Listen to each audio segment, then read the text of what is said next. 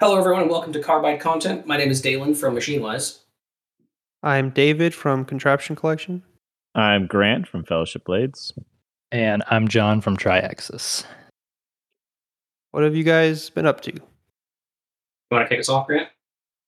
Yeah, sure. Let's think. I've been doing so much, and I've been doing nothing at all.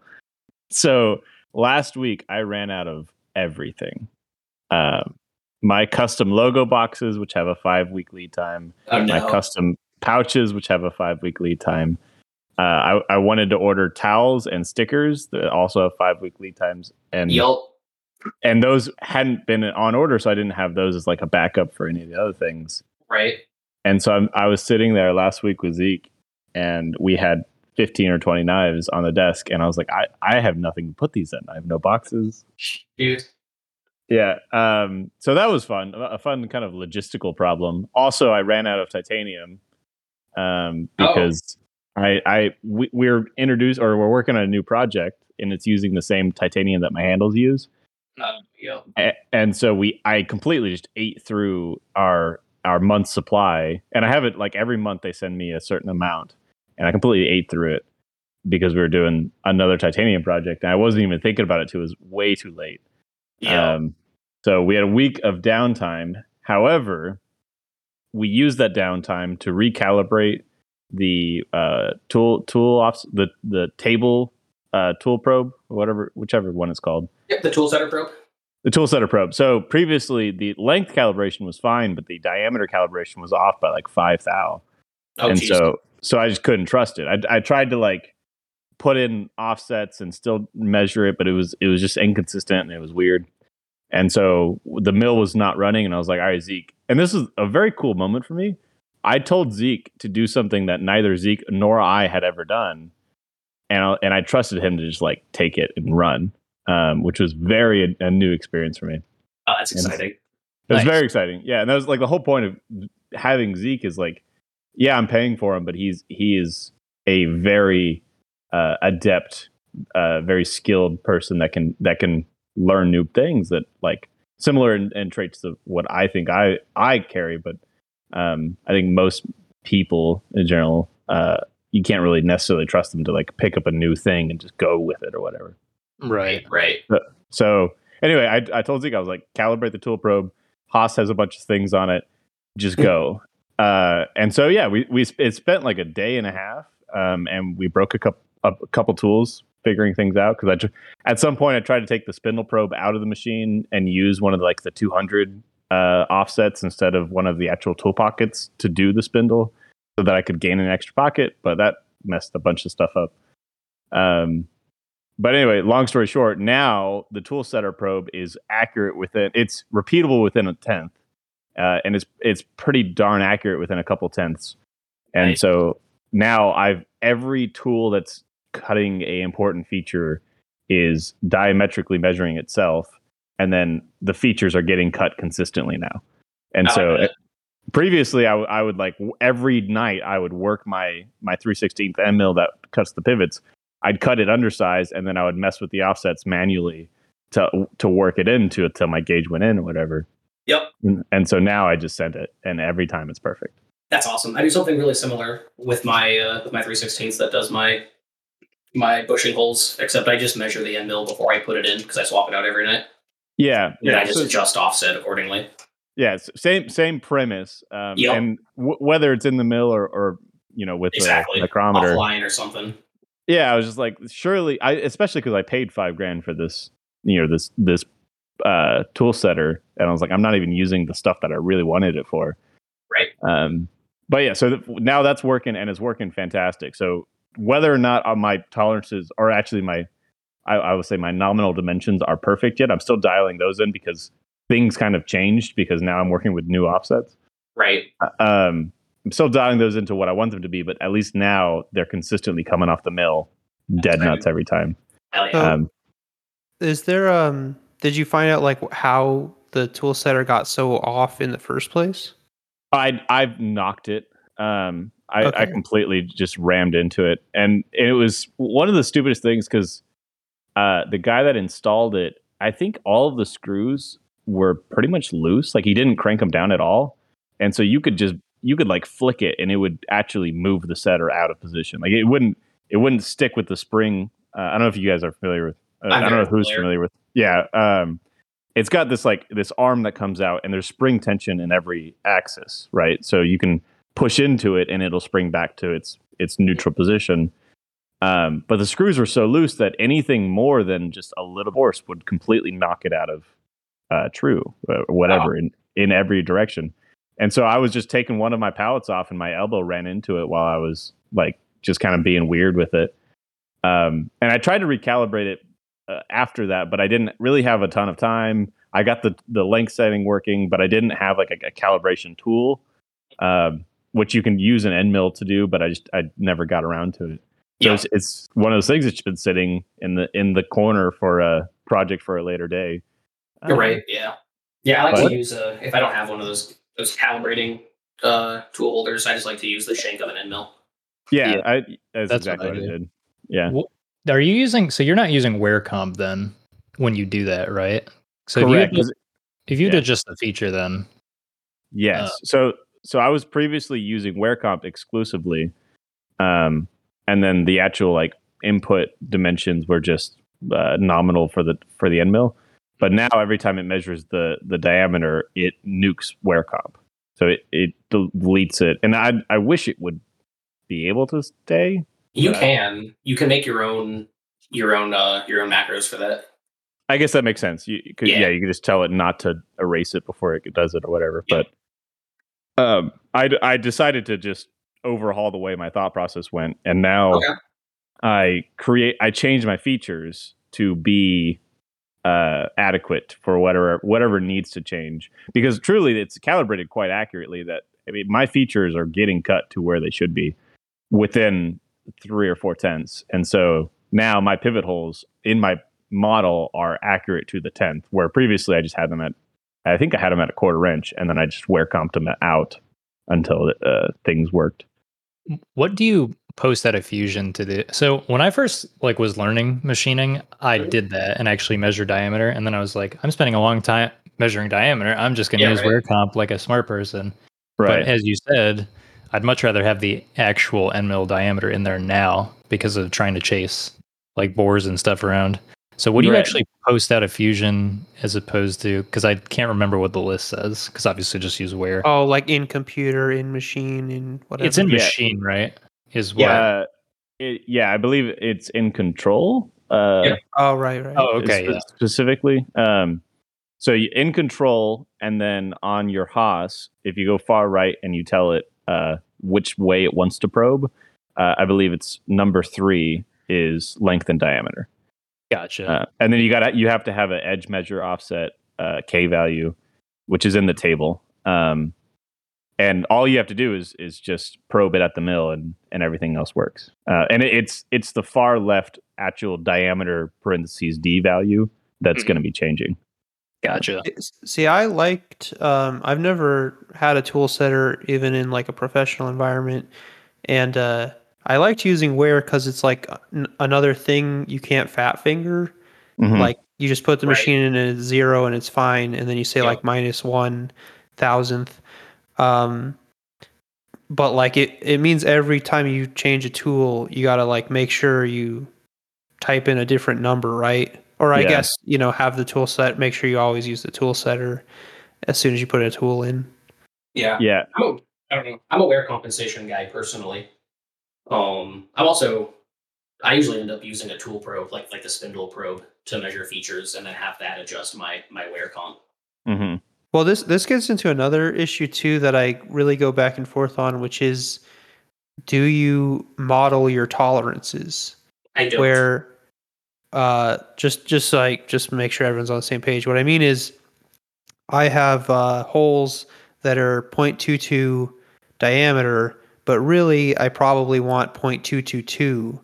And so I'll either, I tend to just make everything fit like perfectly in Fusion, and then I'll do like negative stock to leave or wear comp, even though I know it's like overly wear comping if it's like a tool I know isn't used for anything else. Yep. And so I don't know, what do you guys think? So I don't know. That's the way I do it. I'll model to nominal and then do negative stock to leave on features that I know will need it, and then I'll still enable wear compensation on every single finishing pass. Yeah. But I don't know. That's a habit that I have because I come from shops where it's customer supplied models, and then they'll give you a drawing that have tolerances that are different. Yeah. Yep. So that's the way I've done it too, because we didn't have a diameter measurement at the shops I used to work at, or shop I used to work at.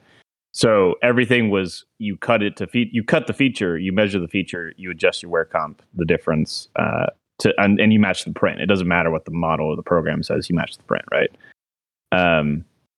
And so for me though, right now, having technology and having a tool offsetter that's measuring my end mill and being able to achieve the exact diameter I tell it to cut with enough spring passes, of course. I'm gonna model to true dimension. Nice. So I actually was thinking about talking about modeling in Fusion 360 with you guys. I've gotten, like, in the last couple of weeks, I've gotten so much more confident in finding what I think my tolerances need to be, on things that, like, only apply to my design. So, it's not just something I can look up. And so now I think I do want to switch to modeling them where they need to be, because I also, still am kind of exploring if I want to have more parts made by outside people. And so I think being able to say a feature is plus or minus 1 thou instead of saying it's, plus 2 minus 0 or something like that. Just I think I can make if I make a print, it'll come out more simple if I properly model where things should be. Yeah. That's what I'm thinking is, and the other thing that I ran into, something that kind of bit me for a couple handles, is I had changed my model to not be true dimension, but I changed it so that I was getting the cut that I wanted. And then whenever I got a true dimension cut, it was way oversized because everything updated and I forgot about that one feature. Right. Where if I actually modeled to true dimension and I use things like stock to leave or wear offsets to make the difference, whenever those wear offsets and stock to leave get nuked, then I'm back to the true dimension. So more than likely, the more accurate my machine gets, it's cutting more accurately to what the model should be. Where if I'm doing I think as long as you keep the same train of thought with every feature and you don't do like one thing here and one thing there, I think that's the big thing. Is like whichever path you choose, just stick to it. Otherwise, you're going to get convoluted. Yeah, it gets more complicated too, though, when it's like stuff like fixtures, where it's do I even need to, a dowel pin hole, a hole that gets tapped? Like, does it even matter? Because I know I'm just using, a 201 drill for a 1/4-20 or something. Do I put 1/4 inch? Do I put 0.201 or a dowel pin hole? It's 1/4 inch, but really it should be like 0.251. I think that's the only place where I might be like less consistent. Yeah, I personally, and because this has bitten me several times, is I will put the actual drill. I won't put the decimal necessarily, but if it's like a number 4 drill or whatever, I'll put that, because when I'm looking back at my program a year later, and I'm like, why the hell do I have a 1/4 inch drill drilling this hole? Like you start looking at the quote unquote metadata for your program, and you're like, well, this doesn't make any sense. But if it's called out correctly, if you ever need to run that part or go back and look at your feeds and speeds, you're like, oh yeah, that was the 1/4-20 drill, the 13/64, so whatever it is. Yeah, I think with all the taps, I'm doing it pretty much always exactly everything's what it's supposed to be. It's more like dowel pin holes or something. I kind of just put the exact size and kind of go by feel. Mm-hmm. In reality, with like circular interpolating it or something that. I get you. Yeah, there is definitely some wiggle room, because like I think fixtures, like you're still going to have to kind of work the walls in, regardless of how accurate your end mill measurement is. You're going to have to do something to get the walls. No, that's true, and that's something I've really not perfectly figured out. Is is trying to just dial in the parts so they fit perfectly, but you also have like the right range where if some, especially with the raw material, I always I'm so frustrated. I pay for like precision cut stock and then it's still like 10th thou off, and it's like, Yeah. Oh, everything's going fine, but then one of them is just like another thou in addition to being off, and the pit mole doesn't have a good enough grip, and it gets pulled out of the machine. Yeah. Only 10 thou off for yours, huh? Mine are always at least an 1/8 inch oversized. Yeah, is that a repeatable 10 thou? No, it's 10 thou when I select ones that I think will work from the batch or whatever, without having to need another, fix or something. Yep, I have to off zero all of my pitbull material. Yeah. Yeah. I'm still getting a little bit lucky. And so my fixture has a really, really annoying quirk to it. Is one of so I run 2 handles at a time, right? Two stocks go in. Yep. The left side, so one of the stock positions is looser than the right side. And so if I have slightly smaller stock, it goes in the right side. If I have slightly bigger stock, it goes in the left side. And I just kind of pick and choose. I think you guys have probably done the same thing as me, which is look at like every possible Mighty Byte product and like look at the like super expensive mini dual vice things and that have like a ton of travel, and figure out how to make like a fixture that can do anything. Right. Yeah, I'm eyeing a few of the other Mighty Byte non-pitbull stuff to make my next fixture, because I'm just so tired of stocks getting thrown across the mill or Mighty Bytes getting decked off because they were too high. Yeah, and pitbulls are expensive. They are. They're like 12 or 14 bucks. But it gets more expensive with a lot of the alternatives from Mighty Byte. For your model question, since I have a new palette system and I've literally had to redesign everything, I model the fixtures as close to reality as possible. Like, I even have individual dowel pins that go in every single, like they're jointed in everything. Yeah. And I only do that because I seem to modify the fixture in a way that if it's not properly modeled and in the future, I'm like, oh, I didn't know there's a hole there because I deleted that hole, or like I was too lazy to like not model that in there. And then I've gotten bit doing that kind of thing, but it does take like many hours to actually properly do that kind of stuff. Here's what I do to kind of get the best of both worlds is I will import like a Pearson palette, import as much as I can so I don't actually model it. Then I'll make, if it's a fixture that can be repeated, I make just one part of it, and then I pattern it, and I pattern all the hardware, I pattern everything, and I just program it and make sure it works with all the fixture hardware, with all the parts, all that. And then once I know it works, I'll actually go back into the design environment and just scroll the timeline back to before I patterned it. And so then I don't have to scroll through like 100 screws and 100 blades or whatever. I only have to scroll through 2. But I can always, just go forward in the timeline and get everything back if I am worried about anything. Okay. Does that make any sense? Yeah, that makes sense. Yeah. So you actually bring all your clamps and screws in to your fixture models? Oh, pretty yeah, much, I do too, yeah. I just will always do the like patterning step last so that I can just reverse it when I'm just doing day-to-day stuff, so I don't have to scroll through the long parts list. Right. Oh, I must be the lazy one here. I only have the actual geometry of the fixture. I don't have any of the screws or clamps in there. I have the stock, the parts, and the actual fixture plate itself. You're probably a lot faster than we are then, as far as actually getting something done. He's made a lot more products than we have. Yeah.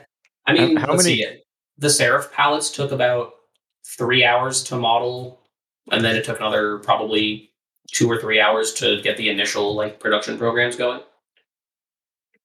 Yeah, it's probably about the similar. Because I mean, frankly, my palettes are so simple. Like importing 10 quarter 20 screws is like not the end of the world. Right. And then every other feature is just a quick sketch and extrude most of the time. Yep.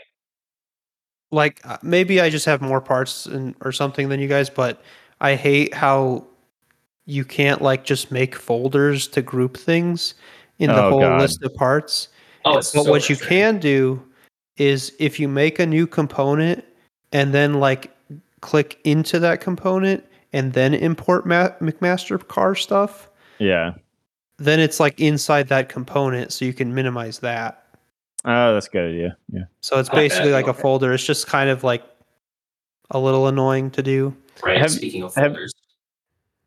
Well, I was gonna say, have y'all run into the every time you post a new NC file, it adds it onto the giant stack of NC files? I hate it. I want it gone. I want. Yeah, it. they added that feature like a month ago or something, and I've just like hate it never looked so at much. it and just always delete the list. I don't Oh, see you the guys don't use like of it. NC programs. There's a way to get it to not auto create a new one. It's in your preferences. Hey, sweet. Oh my Oh, God, I'm gonna thank look at you. that tomorrow. That's so Yeah. nice. Yeah. So like when they first came out, I didn't like them, but I just like will edit one and just post from that. Like unfortunately, it like adds an extra click, but Oh, Yeah. you can. I didn't even try to do that. You can edit one you've already posted and repost it under the same. yeah, you just right click it and hit edit, and there's a tab for the Mm. toolpath, and then you just uncheck and check whatever you want. So Interesting. They should like group it. I'll have like different operations and stuff. They should like put it underneath the thing that it posted from or something. Right. Or at So- least just don't expand it every time you open up the file. Yeah. Seriously. I don't know. My thing in manufacture that I have never liked is the fact that it's really hard for me to differentiate from like different ops when you have a ton of different ops. So like they Yep. look the same looking at them at a glance, and it would be nice if you could like just color code highlight like one, like the That's Right. actual cool. title bar. You can name them. I know, name them, and I a do lot. name them, but it's just Yeah. I put like them in folders too. I get yeah, what you mean though. At a glance, you want to just Yep. yeah, and then the one thing I don't like about NC programs is if you go to actually select individual toolpaths, it does not give you the tool number in an obvious, like right in front of your face kind of thing. So I end up Oh. actually putting the tool number in the name of Okay. the toolpath. I think you can. Isn't there an option in preferences somewhere to show like the tool number and the cycle time of that particular toolpath on the Yeah. toolpath? It does on the individual toolpath, but last I checked, it doesn't do it in the NC program edit. Like I want to specifically okay. post these Yeah, I'm not toolpaths. familiar at all with the NC edit section. Yeah. when you guys. Sorry. Oh, no, you're good. Good.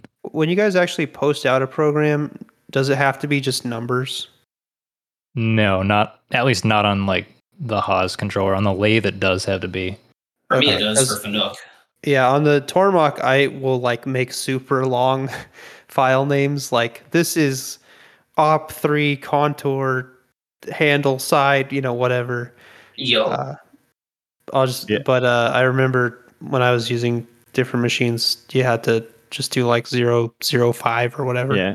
It never even occurred to me that I could name it anything but numbers because I trained on Fanuc, and so all of my programs are just 1001, 1002, Yep. 2003. Have to start with a capital O. Have to have 4 Yep. digits that are below 9. Yep. Yep. Or it'll yell at you and do nothing. No, that's one of those things that's like, if that's true for any modern machines, that needs to change because, like, being able to just be like, this is the handle program. If it's something else, don't look at it. We're Yeah. running Right. handles Yeah. and like have no ambiguity. I Yep. think that's important. I have Sharpie notes over all my machine enclosures now for my new machinist to be like, this program is this. This program is this.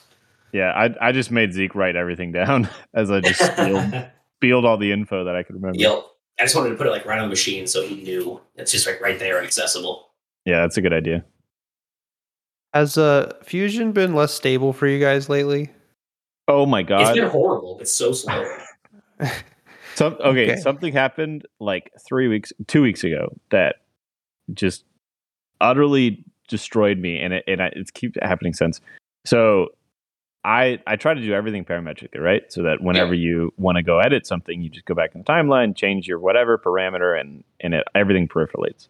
Yep. So my handles are in my assembly for all my manufacturing assembly for all the pallets and everything Right. together. So now, for some reason, nothing related to any of this has changed in my actual like modeling.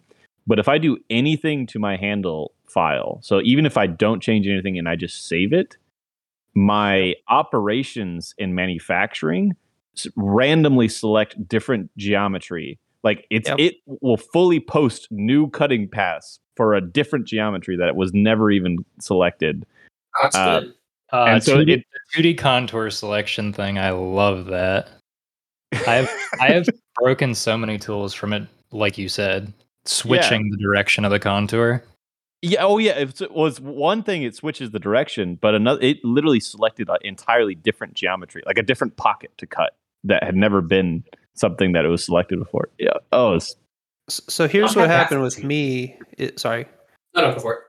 So here's what happened with me is I like make tiny changes or not any change to a blade, let's say, and I go into the machining file I use for making blades, and it wants to update it, and if I update it, it flips the blade upside down. Oh God. And it just like the joint gets messed up because I use like joints and sketches to like position things. Mm-hmm. Yep.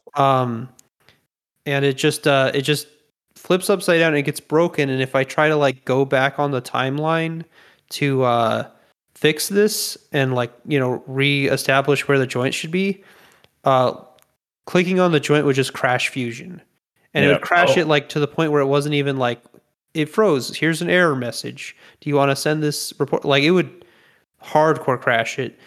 And I was just so mad for several days because this kept happening and I couldn't figure out how to fix it. Eventually I did something, but my whole, I have like, a dozen parts to make for one pair of scissors. And things have just gotten so like messy where what happens is I like make scissors, I make fixtures for the scissors, but then it's like I want to make some slight change to the blade or something, but I'm worried that it won't work, and so I don't want to accidentally mess up the good machining file, so I make a copy, but then it does work, and so that kind of becomes the default copy, and like things just kind of get out of control where I like the references become circular and I do this because like I don't want to change the blade and then just because of weird fusion glitches or because of me accidentally messing with geometry, it like parametrically changes the fixture. Or like if I like make a laser cut blank with tabs based on the shape of a blade, I don't want those tabs accidentally shifting and then that going to the fixture and it shifts where the holes where it screws it through those tabs moves, and then I can't tell, and I try to machine it, and it's like off by 30 thou. And so I've just been trying to figure out like I think I just kind of need to remake the scissors, and I've had to do this dozens of times where I just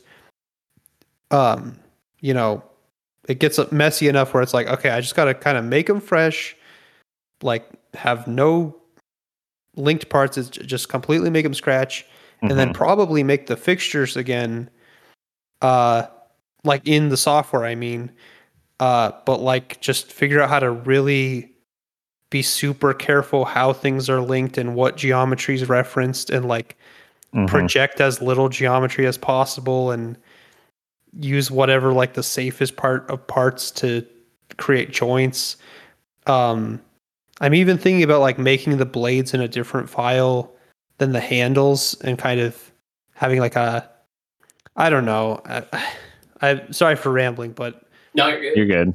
Like it's just like driving me crazy, like how often I have to deal with crashes and stuff, and I'm trying to figure out how to make things more reliable. Yep. I straight up lost my entire Serif production master file one time.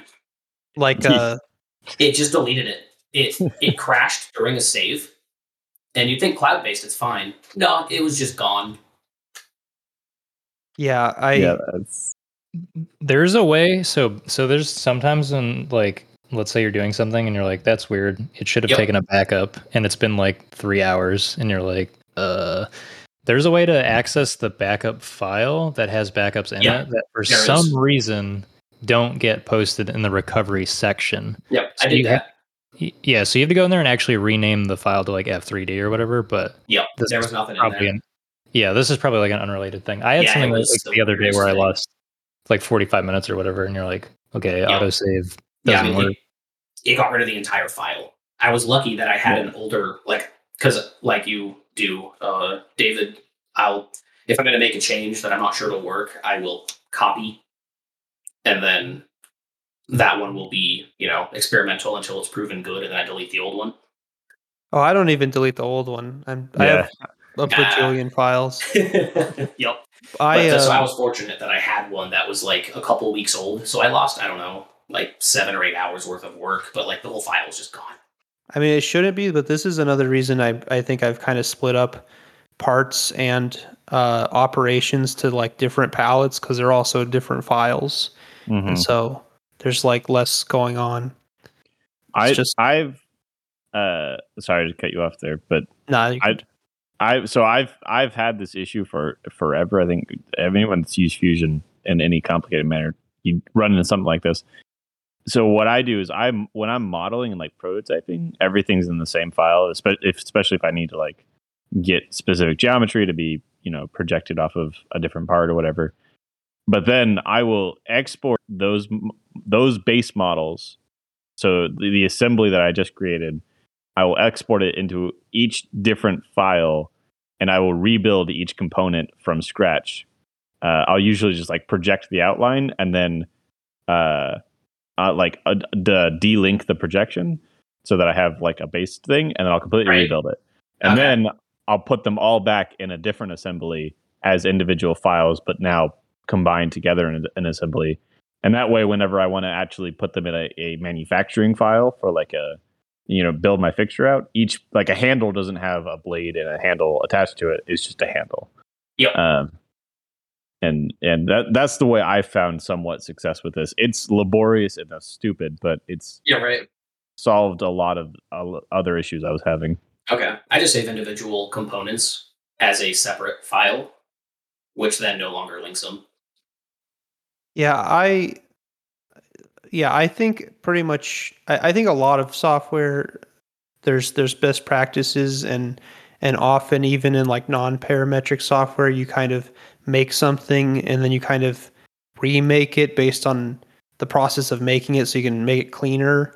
And so I make a pair of scissors and I'm not sure what I'm doing, and then you kind of go through it again, but when you're making it again like from scratch, now you make every component, but then you're like you just make a new component with nothing in it. It's like, I'll need this component, but the handles are mirrored, so I don't need to make that component.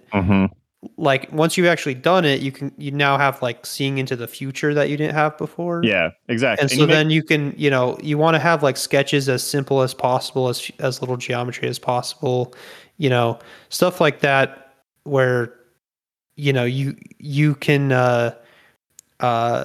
make a lot cleaner design and a design that's a lot more likely to work parametrically and cleanly and predictably. But it's hard because the first time you design stuff, you want to just do like everything in one sketch. Right. I don't know. Yeah. No, I agree with that. You're able to make the new model a lot more cleaner and usually more parametric. But I'd like to have like all the parts in one file, but like there's things where I feel like I'm having to do things that you shouldn't have to do just because you're trying to figure out how to make Fusion behave stably and predictably. Yeah, it's frustrating. I have like the knife as one file, and then I just derive it, and then like if I think it's going to be a problem, I just break the link. That way you don't have to make any copies. Well, so when you break the link, though, like all of your parametric and historical, or your timeline for that model, is that not gone? So like let's say I'm making a blade fixture. So I'm like, okay, I only need the blade, and the knife master file is the knife like completely assembled. So I'll just derive the blade from that master file, put it into the new blade fixture, And then if I think it's going to be a problem, I'll break the link for it, and it doesn't. Because I don't plan on editing the blade anymore. Right. I think that's the thing is for me, like if I want to go back and change a small feature for the model, like I want to be able to do that parametrically. So you can leave it linked if you want, and then play the waiting game, obviously. Yeah. For like yesterday, like I'm doing one of the new fixtures, and it's like Fusion's like, okay, cool, you projected from this thing you're gonna have to update later, and then you like control save the master file. Then you go to update nothing's changed. But just because you save. And then it broke the projected sketch. It was like all your tangential feature off this offset, they don't actually exist. And I was like, okay, I just highlight the sketch and then just fix it so it turns green. And then I was like, okay, you're done now. Oh yeah, I have had to do that a few times. But good times. Yeah, I definitely sketches. I think is where the most trouble can happen. Like if you can use surfaces or chamfers or something else to reduce how much sketches you have, I feel like it usually goes better. Where, if there's a glitch with a sketch, it's like a pain reestablishing the sketch plane and reestablishing projected things and all this stuff. Whereas like a chamfer's like, red on the timeline, you just double click it and it's like, doesn't look like anything's wrong. And Fusion's like, I guess nothing was wrong. Thanks for clicking. Yeah. Thanks for the attention. Yeah, I don't know. Yeah. Anyway, David, how was your week? It was fine, except for the stuff we just talked about.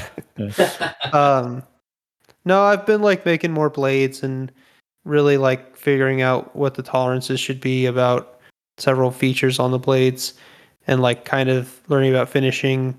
And I'm probably gonna have to order more blades. I got a few more being heat treated right now, but I've run through the machining part of every laser cut blade I had, which I've been working through for like almost a year probably. Oh wow. I got like 56 or something several months ago, and now I'm out. So now I just have to figure out like, do I stick with CPM 154? Probably, if I, at least for a little while, stay at 50 Rockwell and just see how it goes. Just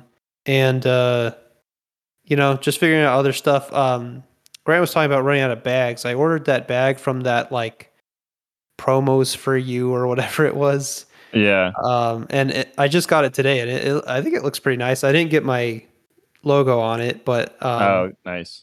The bag seemed all right, so maybe I'll give it a try with the logo, or just order a bunch. And just stuff like that. I just sent like a bunch of scrap handles I had to the anodizer because I'm just going to try to get them to do like 8 colors, because I keep just like debating in my head like, oh, how many should I do with this pattern and this color combination, whatever. And so I was like, I'll just send them stuff that I don't even care how it comes out and not have to worry, and just be like, okay, that's what blue looks like. That's a good idea. Yeah, make a template. Yeah, but we'll see how expensive it ends up being. Because they didn't tell me. Yeah, yep. I don't know. I wanted to know more. You were trying to machine foam for packaging. Oh, yeah. This is a whole thing that I've been. So, one, I have an intern, and he's very keen to learn things, and so I kind of off of a whim was like, oh, I have a Sheipoku, and it's a great like learning machine. It's hard to really break it, and if you do, it's like maybe $100. Like great machine to just put someone on and hit go. Definitely. And he's been picking up CAD really well, and I was teaching him CAM a little bit, and so I was like, this is a great thing, and I just handed him a box, and I handed him a knife, and I said, make an insert for this. And so he spent like an afternoon drawing one up, and then this is a really fun project for me. I'm going to go a little bit into detail because it was really just cool. So he drew one up, and then other projects came up, and we were working on them. And then one day, the mill was kind of doing its thing, and it was just me and him in the shop. And so he was assembling knives and doing stuff for the morning, couple hours. And so I decided to spend my time making the insert from scratch. So all the CAD CAM, cutting it out in the seppuku. I just had some EVA foam that I glued and stacked together to make it the right thickness. I glued it onto the seppuku plate, and I had a one flute cutter and just did a test cut and got the feeds and speeds right. And then I made a drawing out of my CAD, and I handed it to him, and I deleted all of my files. And I said, "Now you do it." And I just kind of sat there for 4 or 5 hours we just kind of walked through this whole process. At the end of the day, it was a really I just needed a project for him that was easy to learn. You can't break foam. No, you're not going to have carbide shooting through the shop. But at the end of the day, I made we made an awesome insert for the box. And so now I've got some actual toolbox insert foam, and now it's going to be probably a mainstay for my next batch of boxes and stuff. Nice. So yeah, having a router is really kind of cool for this because it's just a foam cutting upcut end mill. Right now, I'm just going to be gluing it to wood, but I'm thinking about making my own vacuum chuck. Which wish me luck on that. Okay. I've done a little bit of foam cutting. I was trying to make for a while. This was a long time ago. Inserts for board games. Okay. Like foam inserts, and I think I was using carpet tape from Amazon to hold down the foam, and I think I was using EVA foam too. I tried using you definitely don't want to use anything like putty, like VHB tape or whatever from 3M, or that stuff, because it just if you break through at all, and it the cutter will just grab it and turn it into a huge ball and completely fill the flutes.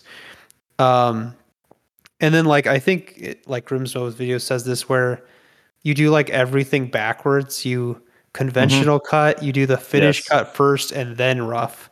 It's completely backwards. It's weird. But yeah, so I might want to do that again too, but I feel like I just don't know if the time is worth it. Yeah, I mean, it's definitely for me. I'm definitely happy with it because it's not necessarily my time, and it's also not expensive mill time. And so it's free time, and if I get a cool product out of it, or not product, but a cool improvement to my boxing and packaging, it's a win-win for everything. Yep. Also, and I was thinking about this earlier today. If I get this kind of streamlined, I will happily offer this as a service to the community, at least to you guys, and possibly to other small makers that need foam inserts, because frankly, Rage needs things to do, and I really want to push his learning. So if we get a knife in and it's all right, now you got to make a custom one for this guy, let him go off on it. I think it'd be cool because it doesn't cost more than I think with the foam I just bought, it's 75 cents a box, but it's not bad at all. But with the proper bulk orders, I'm sure I can get it down way lower. Yep. So I feel like also the tolerances are way bigger than you think. You think, a few thou, it'll go in, but I feel like you want to leave 60 thou extra space for stuff you put in. Yeah, well, so around the edge. I think I left 10 thou, and it was perfect. Well, 10 thou on all, so I guess 20 thou altogether. And it was pretty solid. The EVA foam is pretty dense though. We're gonna have to figure it out with the new foam.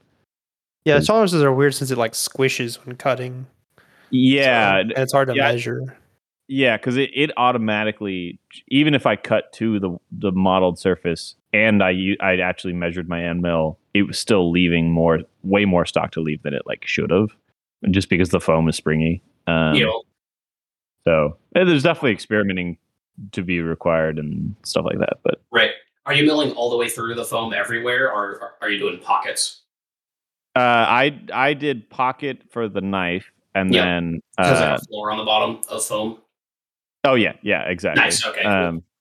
And then I was doing the Saunders painter's tape super glue technique. Yep. Just tried and true. It works every time. It's dirty and kind of cumbersome, but I think for what's going to end up being like a entire Shippuku load of foam, which is like 20 or something inserts. It's not too bad. It's not too bad for every cycle. Yeah. I think you can just find some double-sided tape. I don't think you have to mess with the super glue and stuff. I probably should. I didn't have any on hand, but I did have super glue. So Yep. yeah, I probably. Well, okay. So here's the vacuum plate idea. Yeah. Because I was looking at Pearson and it's like $2,300 for their vacuum plate or whatever. Uh-huh. And I kind of thought about the idea for half a second. Do y'all think this is a stupid idea? I want to make a vacuum plate out of MDF. I think a lot of routers do that. Yeah, where I worked, that's how it worked. It was just like MDF on the top. Yep. Okay. Why do you want to make it out of MDF? Because here's the big thing: is it's a router, and so if I put it's a $1,500 router. If I put a $2,000 vacuum chuck in it, that's overkill. Plus, like it's a router. Sometimes things go weird, and my tool offsets are not very accurate in the router, plus or minus 5 thou. I don't want to gouge a very expensive vacuum chuck. Even if I make a vacuum chuck myself, I'd rather gouge into MDF than gouge into aluminum.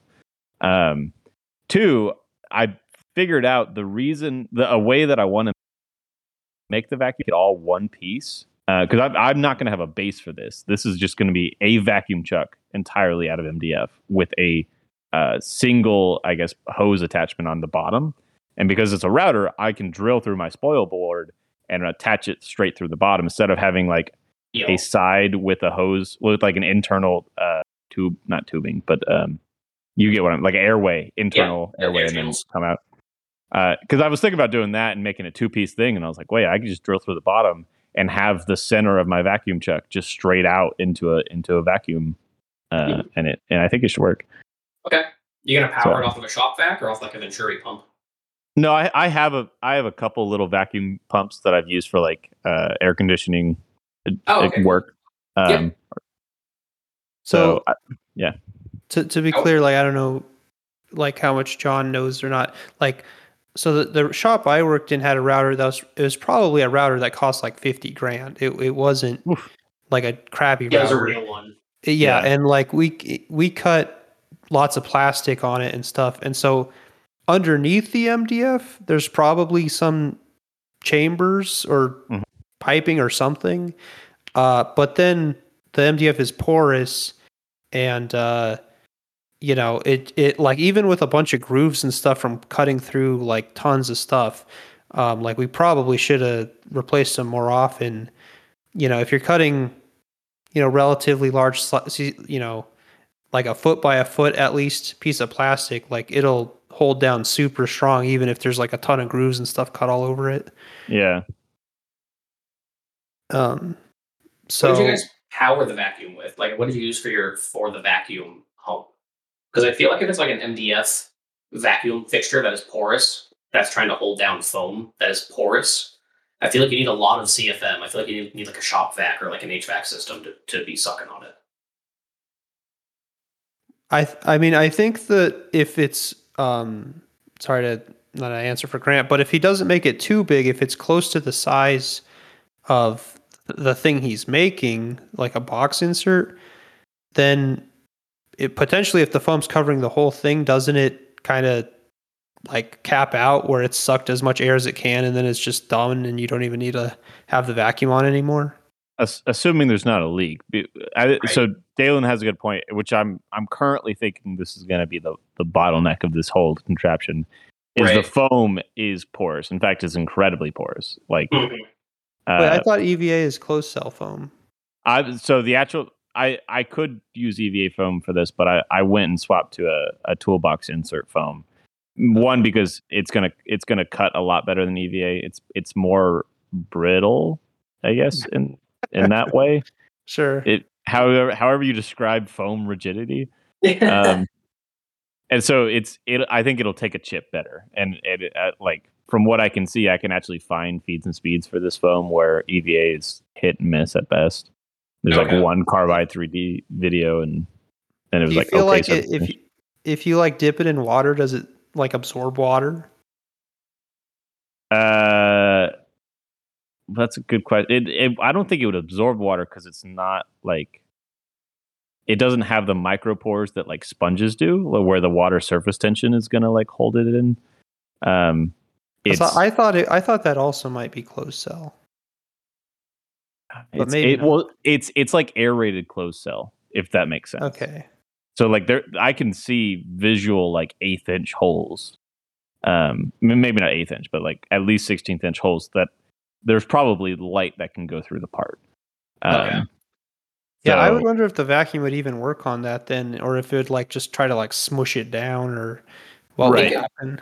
I think with good CFM it would work, which is why like a shop vac comes to mind for me. Yeah, so the one thing with shop vac is you need the right amount of surface area for the actual hose, because if you take a shop vac and you just squeeze it down to like a quarter inch, tiny. Yeah, you have to use like PVC piping for your exactly for your channels. You're going to lose a lot of efficiency. So yeah, I don't know. I think actually what you should do is you get like the tape that I found, and I can try to find, or it's like 2-inch like carpet tape or something. Mm-hmm. You stick that down, and then you put painter's tape on the back of the foam, and then stick the painter's tape to the double-sided tape. And that way you just don't rip a bunch of foam off when you try to take it off the machine. But I think that could be plenty strong. Like, you know, I think the worry is too much strength and you rip off the foam. And so if the painter's tape thing works, but you don't have to mess with super glue, I think that might be the way to go. Definitely that. I like that because you nix the super glue, but you also get the strength and not the tearing out. But hear me out, because I do want to make this vacuum chuck idea. We'll just put painter's tape on the back of the foam and then vacuum chuck. Oh, okay. Yeah, you just seal off the underside. That might make sense. Yeah, and because that's the whole thing with the MDF is like I can cut an MDF vacuum chuck all in one pass on the seppuku itself. So all I need is some cam and a board of MDF. What would it look like? Because I would think you need like a bunch of slots, and then like they lead together, and then you have some kind of thing cut in the side for a pipe thread or something. So the way I'm going to do it is, so you have a grid pattern of slots. I think mine are 1/8 inch, but I'm going to have to get some gasket material and figure what that is. And at the bottom level of the slots, you have some inlet hole. You only have one inlet vacuum hole because it doesn't matter however many inlets you have, as long as they're all under vacuum, it's the same amount of vacuum pressure. So you only need one, and it's right in the middle. The way that most vacuum chucks are designed is that there's some internal piping, and then it goes out the side because you're on a T-slot table or whatever that you can't drill through the bottom of it. But I want this to be a silly, easy MDF board. I don't want to make it 2 pieces. I don't want to make it complicated. So I'm literally just going to drill like a 1/2 inch hole through my seppuku. Because the MDF it's open on the bottom. There's just some like support ribs that are metal for the actual frame. Yeah. But you can drill straight through the whole machine. So if the bottom side of my vacuum chuck has a 1/4 inch hole and I just drill through the seppuku, I can put my vacuum pump right on the bottom side of this. So I don't have any internal piping. It's just flexible hosing right to the bottom into the inlet, and then just a grid pattern with a gasket on the top. Okay. Is it like on a table or something? Yeah, it's on a table. It's like a packing table. And like the hose can like be underneath it, like there's enough room to bend or whatever. Yeah, there's like a 1/2 inch gap under the table. And worst case, frankly, I'll drill through the table. I want probably this just to work screw so on longer legs or something. Yeah, I have it was just a light bulb moment because I designed fully a 2-piece vacuum chuck that I was going to make out of aluminum, and then I just sat there thinking like, why am I making it out of 2 pieces? It's just one hole. And then I was like, oh, I'll just drill through the seppuku. And I was like, oh my god, yeah, you're right. If I can drill through the seppuku, it's the easiest vacuum chuck in the world. So I'm going to try. I'm looking forward to seeing that happen. Yeah, it'll be a fun project. I'll probably make Rage do it. Nice. That'd be good. I mean, good project for him. Oh yeah, that'd be good. Well, before we get too far into this, John, tell us about the Lang. Yes, the Lang.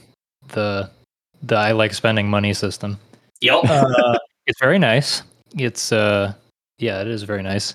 So obviously the goal is to like redo all the fixturing for the knives, and I was like, if I'm gonna redo the tombstones, I feel like I should just go all the way and also do the pallets themselves. So essentially, I'm buying Lang. So I have the Lang like the two spot. It's like a two-fold plate, I think they call it, but it's the one that you're able to add a secondary plate to the right if you want with like an adapter. Okay. And I did that because I couldn't afford the four-fold, which was like I said, 10 grand. Yeah, something crazy. God.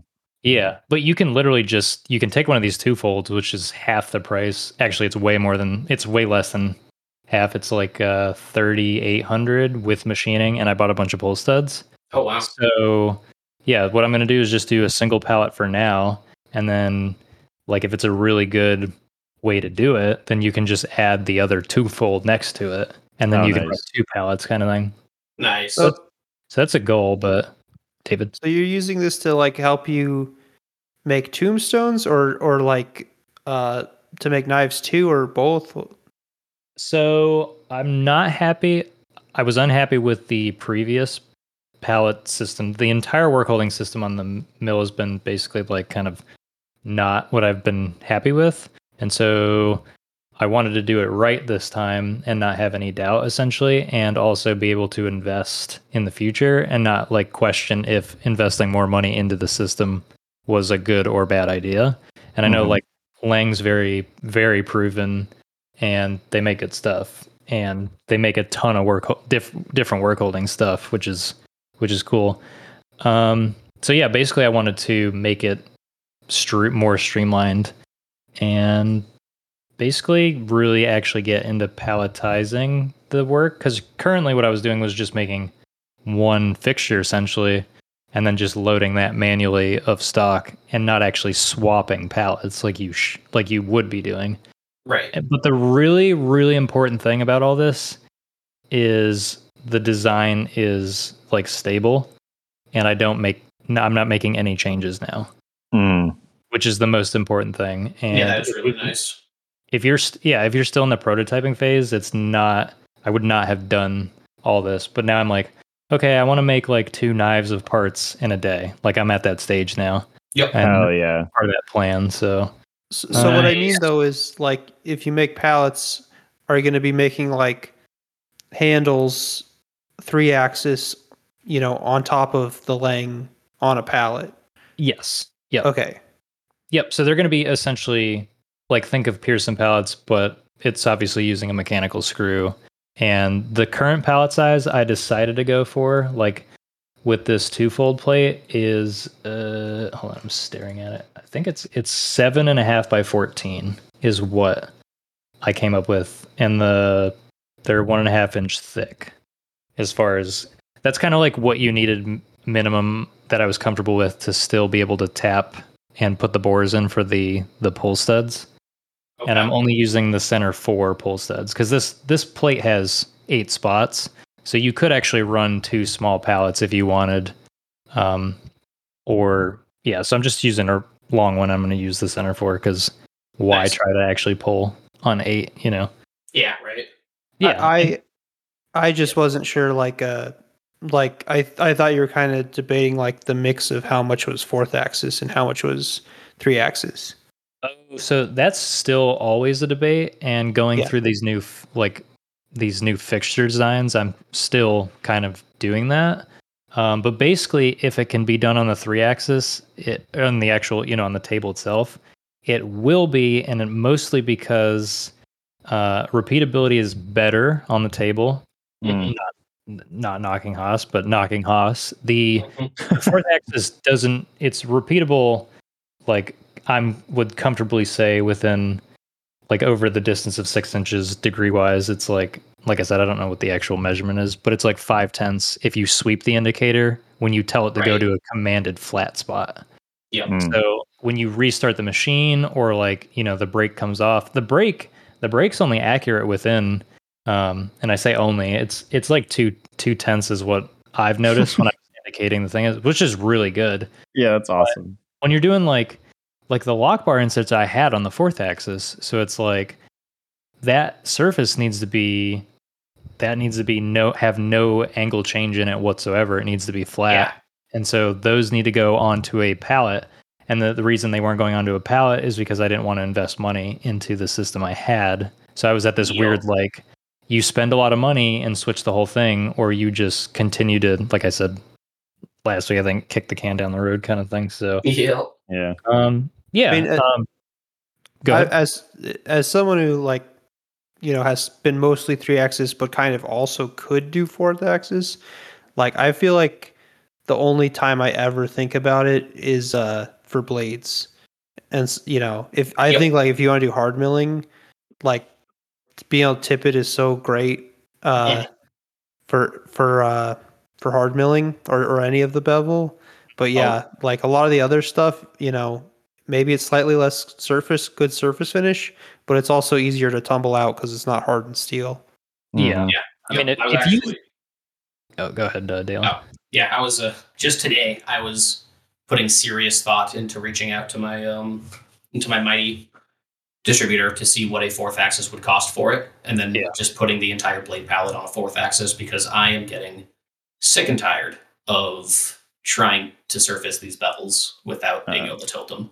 So my thoughts on it is, it's nice to be able to tilt them for the bevel, but at the same time, if you put the whole palette there, well, so I have to deal with, like, you guys don't have to deal with this necessarily, but the taper angle on the back of the blade for lockup is really crucial. And if you have movement, any degree movement, that 7.5, which is what is on mine, is not necessarily 7.5, and it's not something I don't have a way to measure it because I don't have a CMM or anything.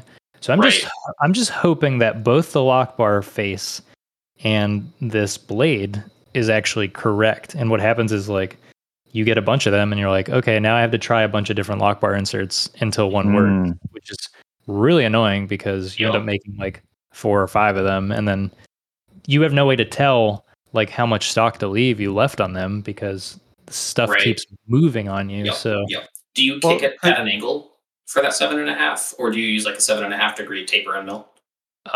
Nope. I literally that's the thing. I just mill it straight in, like, the 4-axis stays flat, and I use a ball end mill. Oh, okay. Yeah. So you could do that on that's what I was going to say. Although you could probably get that angle from Harvey Tool or something, as an end mill. But yeah, do like all the roughing of the blades and that crucial angle. You could surface it, do that all on a pallet on the 3-axis, and then just do the final last operation on the 4th or something. Yeah. And what's important, I think, like David, if you're thinking about doing like any 4-axis work for blades, the bevels are not something that needs to be as accurate as the actual locating features, like lockup stuff. Honestly, getting the bevels to match within 5 thou, I don't think anyone's going to notice. Mm-hmm. Right. It's really hard to notice, especially if you have like swedges and sweeps. Like, especially if you only have one bevel. Yeah. So, I don't know. Like, the 4-axis is really good for really specific things, but I'm trying to put as much work on the flat pallets for that repeatability, and the fact that, honestly, it's faster. It's more reliable, essentially. So I don't know. I'm still juggling, like, what should go and not go. But I want a 4th only to kick the bevels at an angle. Yeah. Without having to add in another operation for just bevels, because I could make just an angled position on my current pallets, but then it adds a whole extra operation. Yeah. So basically for mine, for the angle, all I'm doing is kicking at an angle and then leaving it at that angle. So really what you, like you just said, is you could make an angled pallet and you would essentially achieve the same thing without having to spend like $11,000 or whatever the cost of the 4th is.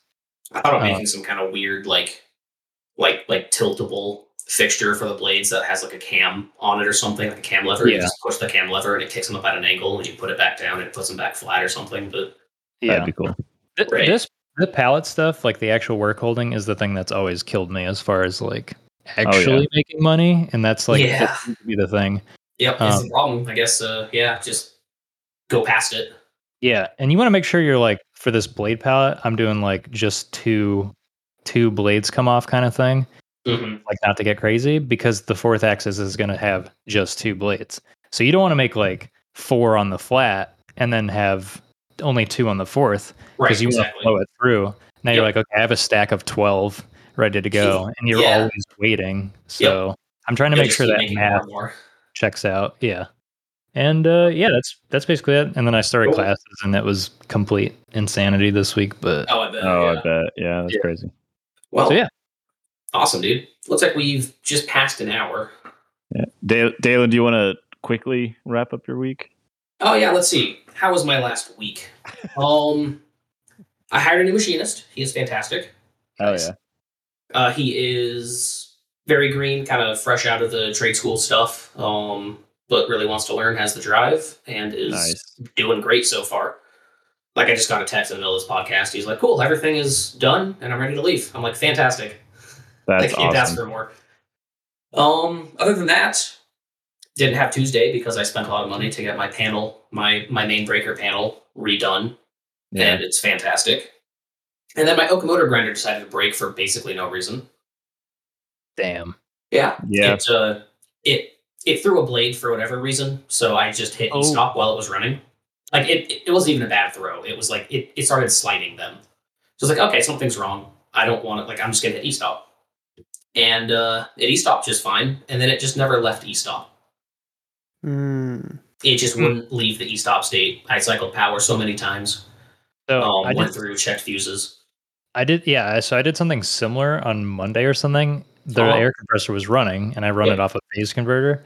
Right. And I was like, I'm not going to switch it off. I'm just going to shut the converter off. Well, it blew the fuse, one of the leg fuses, and then of course it's like, this is a 600 volt 1 amp fuse that none of the electrical supply houses. They're like, where do I buy this fuse? We only have a 10 amp, and I was like, give it to me. But don't worry, they're it's no 1 longer amp. the weak link. Yeah, I was like, I know why it broke. Yep. Yeah. But hey, if you make the fuse bigger, it'll never break again. Problem solved. Yes. So I just put a 3 amp fuse on a 2 amp spot on the circuit board of the VF1, and I was terrified the entire time. Yep. Yeah. So Okamoto broke for seemingly no reason. Spent like 2.5 hours reading through the manuals, and for that particular alarm, the manual literally just says cycle power. That's the only remedy that have you tried turning it on and off again? Yeah. So I did that. Realized I get something. Yeah. Did you mess the switch up when you hit the e-stop? No, actually. Okay, so the switch the switch was functioning because it was tripping a relay in the pan, or like inside the control panel. I was moments away from taking the actual front panel off of like the switch panel to like hack the switch. I was hoping it was simple. Yeah. Oh, it's even more simple. So couldn't get it to work. About 2.5 hours. I didn't have a multimeter, so I went to go buy one so I could check fuses properly. Came back, turned it back on, and it just worked. You just had to let it sit. I guess. So, like, I'm convinced there's a battery in there somewhere or something, and, like, that's on a timer. It's probably a charged capacitor. Just needed to discharge. It could have been that, probably. Like, I just didn't give it enough time with the power cycled. Yeah. So, that was true. By leaving them. Right. So, yeah, it just sorted itself out. Everything's good again. So I had a mini panic attack because I need that machine, or I can't keep up with volume. Yeah. Yeah. Jeez. Meanwhile, Grant's blades were staring me in the face the entire time, going, "Hey, you need to grind me." Don't be sending in blades, Grant. He's got enough stuff to do. I told him to. I told him to. So yeah, those will get done tomorrow. But that was my week so far, at least. It's basically just one panic attack after another. Yeah. So after last week too, so much. Yeah, last week was fantastic. I mean, I'm still in catch-up mode. Like, I got 60 knives assembled for the drop. Nice. Like barely in time, but because of that, I'm now behind on next week's drop assembly. So I'm like still playing catch-up. Are you gonna have your machinist assemble it all? Maybe if there's downtime, I'd rather have him just solely on machines, because like if I know that he can stay busy the entire time keeping just the machine side running, that will let me determine if I can hire and assembly tech. So I feel let like me ask that means you need longer cycle times. Oh no, that's the problem. My cycle times are too long right now. You need Oh. another spindle. That's what you need. Yes, yes, I do. exactly. I very much do. But Mm. the famous words of growth eats cash for breakfast. Yes, it does. Yep. Oh, I heard Shea Pocos are pretty cheap. Yeah, Yeah, they're right. pretty good. And cut some foam. And yeah, For hard milling. Yeah. Hey, I've done it accidentally. It is not fun. I don't recommend it. I can imagine. Yep. I used to have a Nomad Pro from them, same company, Oh just yeah. a smaller form factor. Great machine. Yeah. I kind of want another one, honestly. I kind of regret selling it. It's honestly because I haven't used it like while I've been in the shop, but now that I pulled it back out, I have so many projects for it that I just like have been putting off because I don't want to put on the VF any of the Haas's. Yep. So having just a little like $1,000 hobby level router or whatever, pretty good idea. Yeah, it totally has its place. Yeah, I mean, I think like it helps that you guys have employees because I've also thought about 3D printing inserts like Dalen does. Yep. But I just feel like there's already so many things just for me to think about and me to exactly. It's just another keeping thing track that you have of. to do. Oh yeah, no, I definitely recommend doing like the baggy route. Have somebody else fix your problem because you're worrying about your knife. Get the product ready. Yeah. You heard it here first. Grant doesn't approve of my 3D printed boxes. I did not say anything of the sort. Hey, the printer does the work. Come on. Except when it doesn't. Yeah, 3D printers can be annoying themselves. They're somehow they're slightly less annoying than 2D printers. I don't know how that works, but yeah, right. Yeah. I will say, Dalen, I love your boxes. I hate the process. That's my thing. I mean, I finally got it dialed. It prints every box every time now. That's solid. That's it cool. is. Never buy a 3D printer without an auto bed leveling system. Just don't. Oh yeah. Yeah. Yeah, I love the Prusa. Yeah, I need to get a Prusa. You should. It's especially for what you're doing. Prusas are workhorses. Yep, I'm waiting for that big one. Oh yeah, that's cool. It's still on like pre-order or like whatever. All right, what size of nozzle are you using? I think it's like whatever the default is. Yeah, 0.4 mil right now. I was running a 0.5 mil on my older printer. Yeah, that's the thing I should do is like I not doing these little prototypes anymore. I should just I like doing these trays for assembling and stuff. I should just get like a really big nozzle. Yep. Yeah, I mean, I'm doing like 0.3 millimeter layer heights. I'm printing like 150 millimeters a second, trying to get 4 boxes in like a timely manner, and it's still 21 hours. Up that nozzle. Put like a 0.6 or 0.7 nozzle. I want bigger, but I'm gonna get a real proper printer. Okay, that's fair. Whenever Prusa finally has those large ones like available in a timely manner, which maybe I'm asking for too much because Prusa makes really good stuff and everyone wants them, but yeah, that'll be a purchase at some point. Yeah, I going to try to take that right from underneath you. Yeah, right. I gotta look that up and immediately. Yeah. Please send me one first. Yep. Start fighting over the Prusa printers. All right. Should we wrap it up here? Wrap it up? Yeah. Yep. Alrighty. Well, thanks everyone for listening. Until next week. Yeah. See ya. Bye. Yeah, thanks. Thanks.